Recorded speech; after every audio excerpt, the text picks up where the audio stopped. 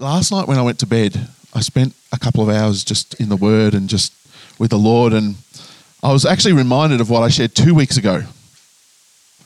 The challenge that God gave me that I need to be raw. Does anyone remember what the acronym RAW stood for? Be real, seek accountability, show worth. Be real, seek accountability, show worth. And that's something God's challenged me with. Sometimes those three things go to the wayside because I don't want to take risk. And today I want to continue to be real, seek accountability, and show worth. Not just to the leadership, but to the leadership and to those that are gathering today. Because I was spending a little bit of time with the Lord on Thursday, and as we all do at times, having a little bit of a vent. Going, what's going on, God? There's something missing. There's something missing in this scenario, in this space, in our space. There's something not quite right. And the Lord reminded me of a Bible verse. And it's all sort of just, there's a lot of little pieces that have come together to get to this morning. A Bible verse that someone shared with us on the 13th of March this year. Now, I don't expect you to remember what we were doing on the 13th of March this year. But it was a very special Sunday because it was the last day someone was with us. It was the day Joan shared. Now, for those that don't know, Joan is a beautiful old lady who during COVID turned blind, not because of COVID, completely lost her sight from being able to see to not being able to see. And on the 13th of March, it was her last Sunday here before she headed up to her home in Queensland to be closer to family. And she shared a verse. I'm going to share a little bit of a backstory because it sort of will help to see where we're going. About 6 months earlier, I approached Joan before any of these plans were in place. And I said, Joan, I think God has something for you to share with us as a body.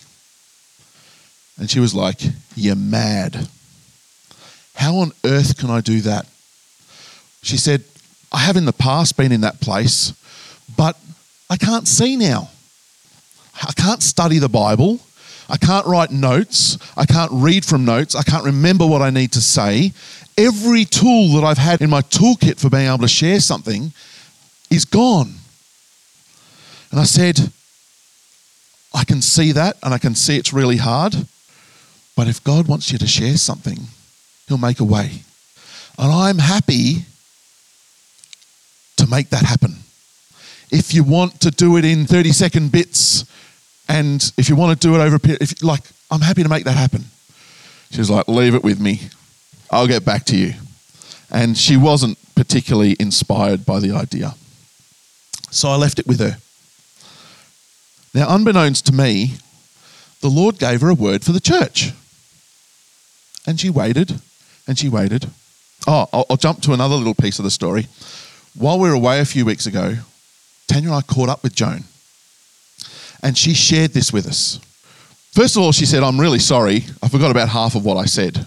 What I was meant to say, I didn't say.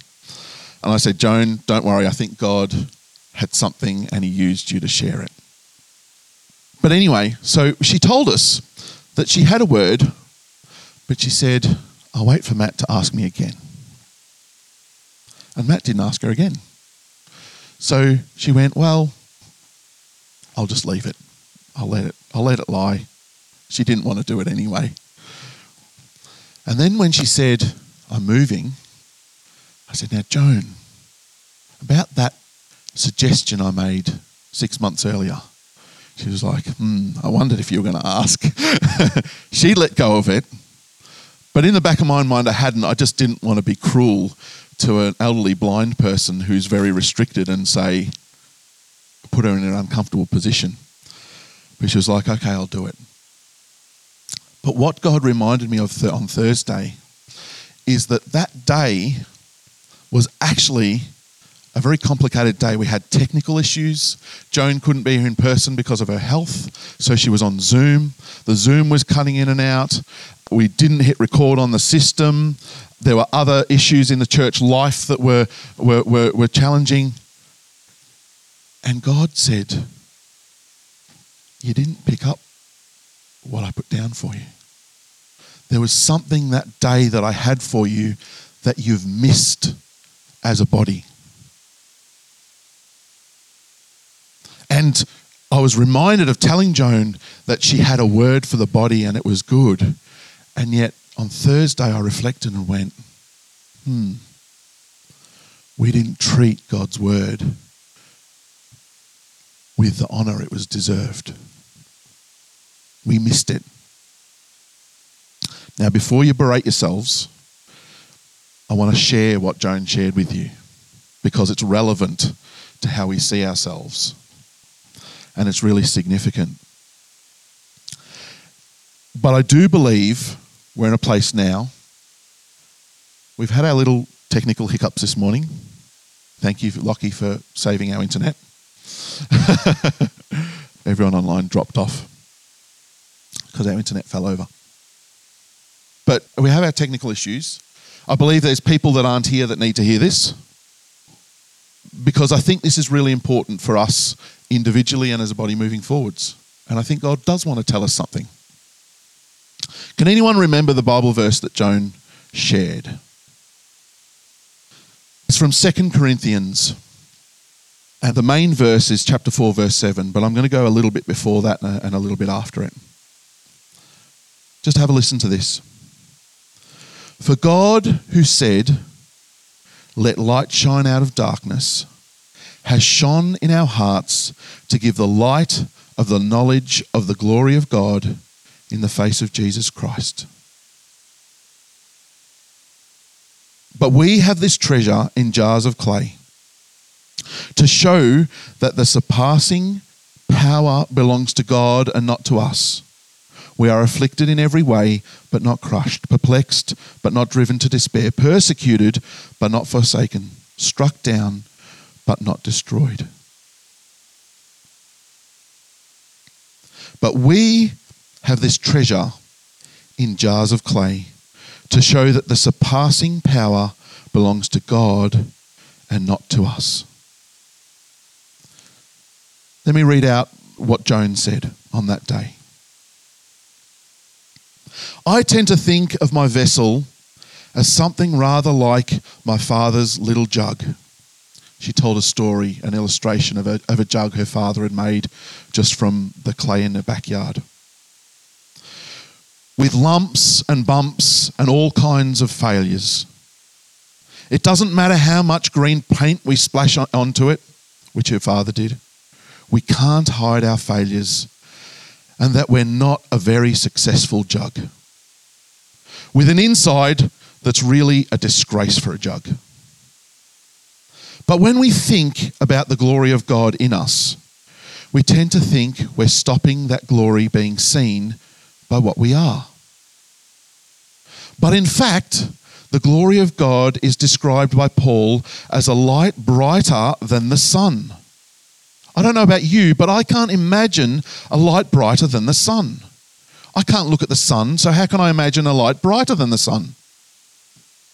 We have this treasure in us, the glory of God. I think that's incredible. I think if we think about it, we'll stop worrying so much about our exterior and the way that we fail, because the passage says that God deliberately puts his glory into these clay vessels so that his power will be seen to be his and not ours. I think that's an amazing thing. And I think God wants to say something to us today.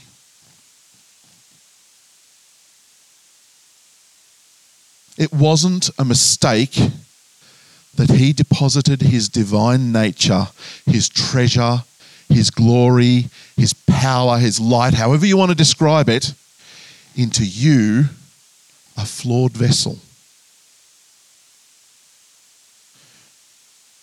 When you think about yourself, and when you even reflect on the fact that you can't remember that God shared something with us in March, we often get deflated, we often get discouraged, we often even go as far as hating ourselves for who we are. And yet when you think about this verse, when you think about what Joan shared, God deliberately chose you because you weren't special, you weren't put together, you weren't amazing, to deposit something amazing, to show you how loving and how merciful and how powerful and brilliant He is. He wanted to show you how significant He is, not how put together you are. I think we really need to hear that this morning. I think we need to understand and realize that when we berate ourselves, when we feel so discouraged and just we feel like failures, God says you are qualified to carry my spirit, my divine nature, my power. You are qualified even though you are merely like a clay jar. Notice what He doesn't do. He doesn't butter up the clay jar. He doesn't say how amazing the clay jar is. But on the flip side, if you think about a clay jar and you think about treasure, the clay jar is capable of holding the treasure, isn't it? It's functional enough to hold the treasure. It just doesn't feel worthy to hold the treasure. It feels out of place. It feels like there's a disconnect. Because surely treasure should be in a gold vase, not a clay jar. Surely this uncomfortable situation of such amazing power and godly brilliance deserves more than a clay jar. And God says, no, that is wrong. That is a wrong way of thinking. That is not my design. That is not how I planned it to be. I planned it to be in functional, day-to-day, chipped, bland clay jars. That's my plan. And you are my plan. You are my plan. You're not my second option. You're my first option. Do not undermine my plan. Do not mock my idea when you berate yourself and when you put yourself down and when you say I'm a loser and when you say that I'm not good enough and I stuffed up again and God says, I know. I already knew that. That's not a surprise to me. He says, if you're not convinced, look at my design for being God among you, Emmanuel. He sent His Son into the back blocks of the middle of nowhere, announced to who? Some shepherds on a hill, nobodies, to a mother who was a nobody in an era of a group of people who are a tribe who are oppressed and nobodies. Do you get the picture? He sent His divine, holy, perfect, amazing presence in the form of Jesus to nobodies. And then what did Jesus start teaching and preaching? Nobody's a somebody. What did Jesus challenge? The one thing Jesus challenged, well, He challenged a few things, but the main focus was those who tried to turn God's good plans into a hierarchy system of those that have made it and those that haven't. He rebuked the Pharisees and the Sadducees and the teachers of the law because they took God's good plan and turned it into a control mechanism to make people feel bad.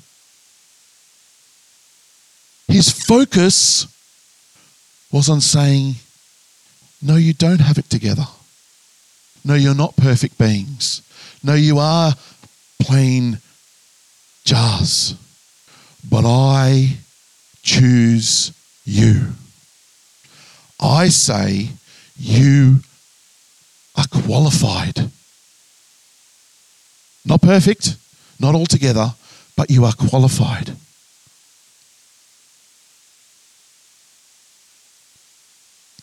Now, some of you who know your scripture will go, but there's more to this picture. Absolutely. Absolutely. Peter talks about the divine nature causing us to live a different way. Absolutely. But if you don't understand the first part of who he chooses to give the divine nature to, the second part gets warped and twisted. And that's what the Pharisees did. They got the second part without the first part. And that is, yes, you do change. Yes, there is, new wine and new wineskins. Yes, you are a new creation. There's a whole heap of things that flow out of this. But if you don't get this step right, if you don't understand that your failure, that your shortcomings is not your definition, that's actually how you are because that's where God meets you, you cannot understand the rest. You can't understand transformation if you're not okay with having an amazing treasure and gift from God in a place of being incomplete and broken. That has to be the first part. And for a lady who I would suggest is in her 80s, I've never been brave enough to ask, who is an amazing spiritual, deep, I've never walked away from a conversation with Joan without feeling spiritually uplifted. It blows my mind. Nobody else on this planet have I experienced that with. But with Joan, I have never failed to walk away without feeling spiritually uplifted. But for her to say, I'll use her words, it doesn't matter how much green paint we splash onto it, you can't hide our failures, and that we're not a very successful jug with an inside that's really a disgrace for a jug. But she also knows the amazing presence of God with her, who has redeemed and restored and given her a new hope and an anchoring. For those that don't know, Joan's life, but her recent years has not been easy. Has not been easier.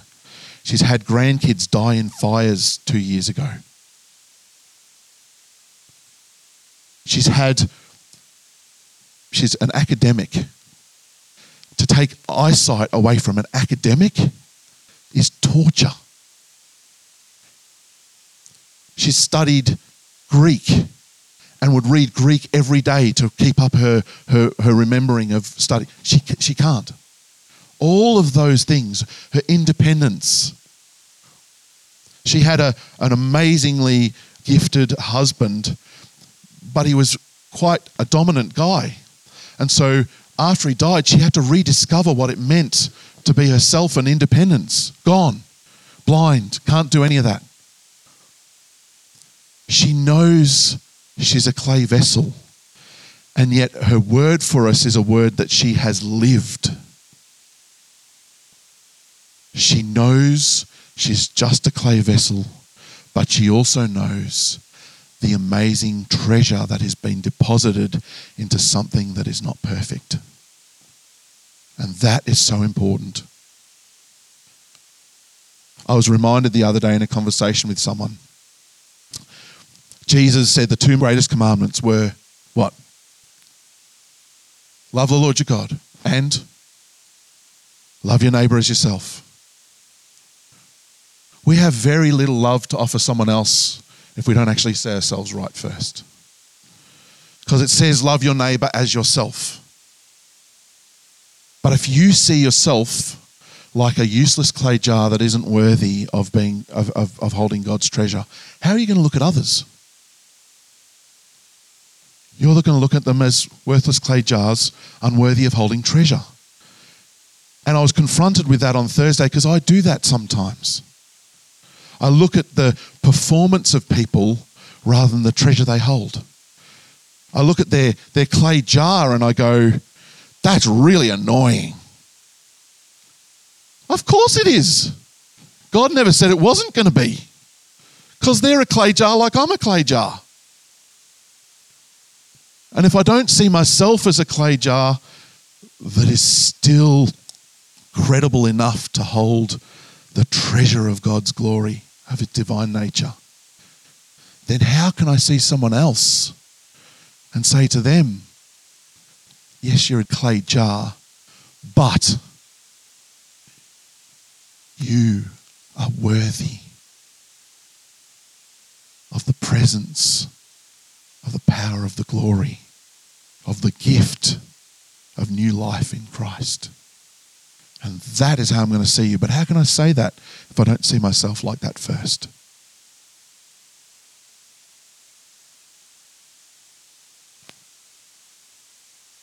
We fight internally. We often fight for a sense of value.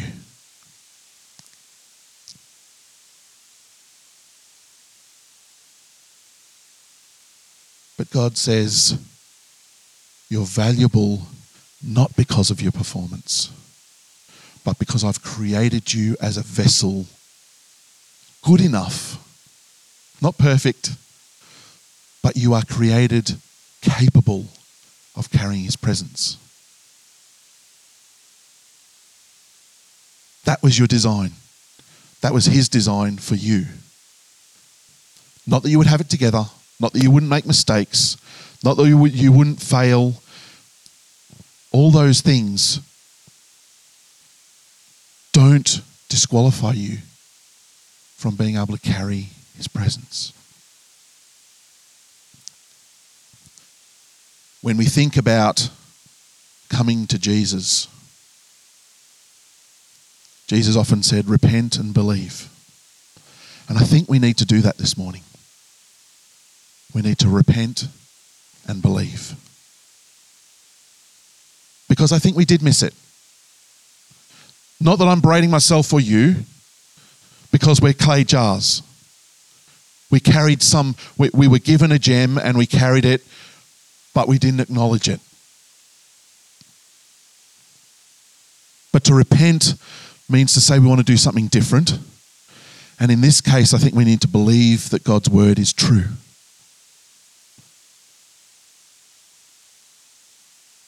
It's not to say, pat ourselves on the back and say we're amazing, but it's to say with sober judgment, God, you are amazing.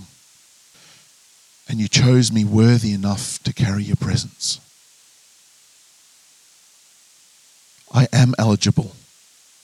I'm not perfect. I desperately need your presence. But we have this treasure in jars of clay to show that the surpassing power belongs to God and not to us.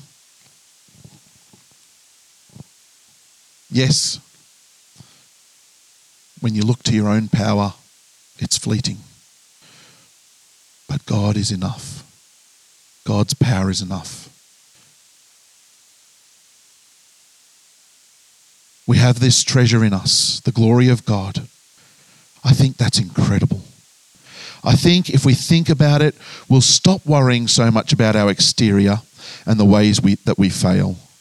Because the passage says that God deliberately puts his glory into these clay vessels so that his power would be seen to be his and not ours.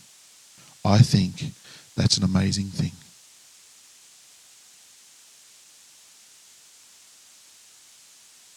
Lord, we thank you for your word. We thank you for your truth. Lord, we thank you for your graciousness, that even though this isn't the first time you've told us this, you so graciously and gently remind us of the things that we didn't pick up that we should have. I thank you so much for that, Lord. I thank you for demonstrating this week this picture, Lord God, that even though as clay vessels, we're not glamorous, we're not all put together, you still choose to deposit gems, treasures, your glory, your truth, your hope into our lives. I thank you that you're doing that today, Lord. And Lord, we come to you now and say, we're sorry, Lord. We're sorry for not recognizing this. We're sorry, Lord, for being distracted.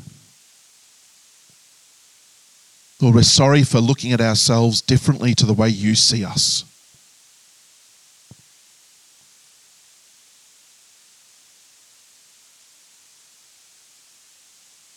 Lord, we're sorry for the times that we think we're more than a clay jar. And Lord, we're sorry for the times that we think as a clay jar we are a waste of a creation. But Lord, we come to you today, not because we have it together, but because we want to believe what you're saying to us. We want to believe your truth and your word. And so, Holy Spirit, we ask that you would do a new work in us today. We ask that your power would be living and active in us today as vessels. We ask today that you would help us believe your word, that you would help us believe your truth. Lord, we want to be people that walk in your ways. We want to be people that live shining that treasure that we carry within us, Lord God. Not for our sake, because there's nothing for us to boast in, Lord God, but Lord, we want to boast in you. We want you to be glorified, and so Lord, we come and we surrender today. We repent and we believe.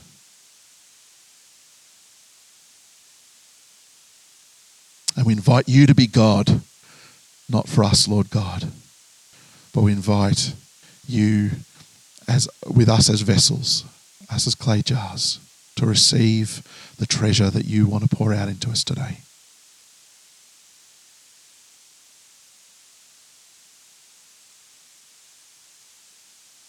Thank you, Lord.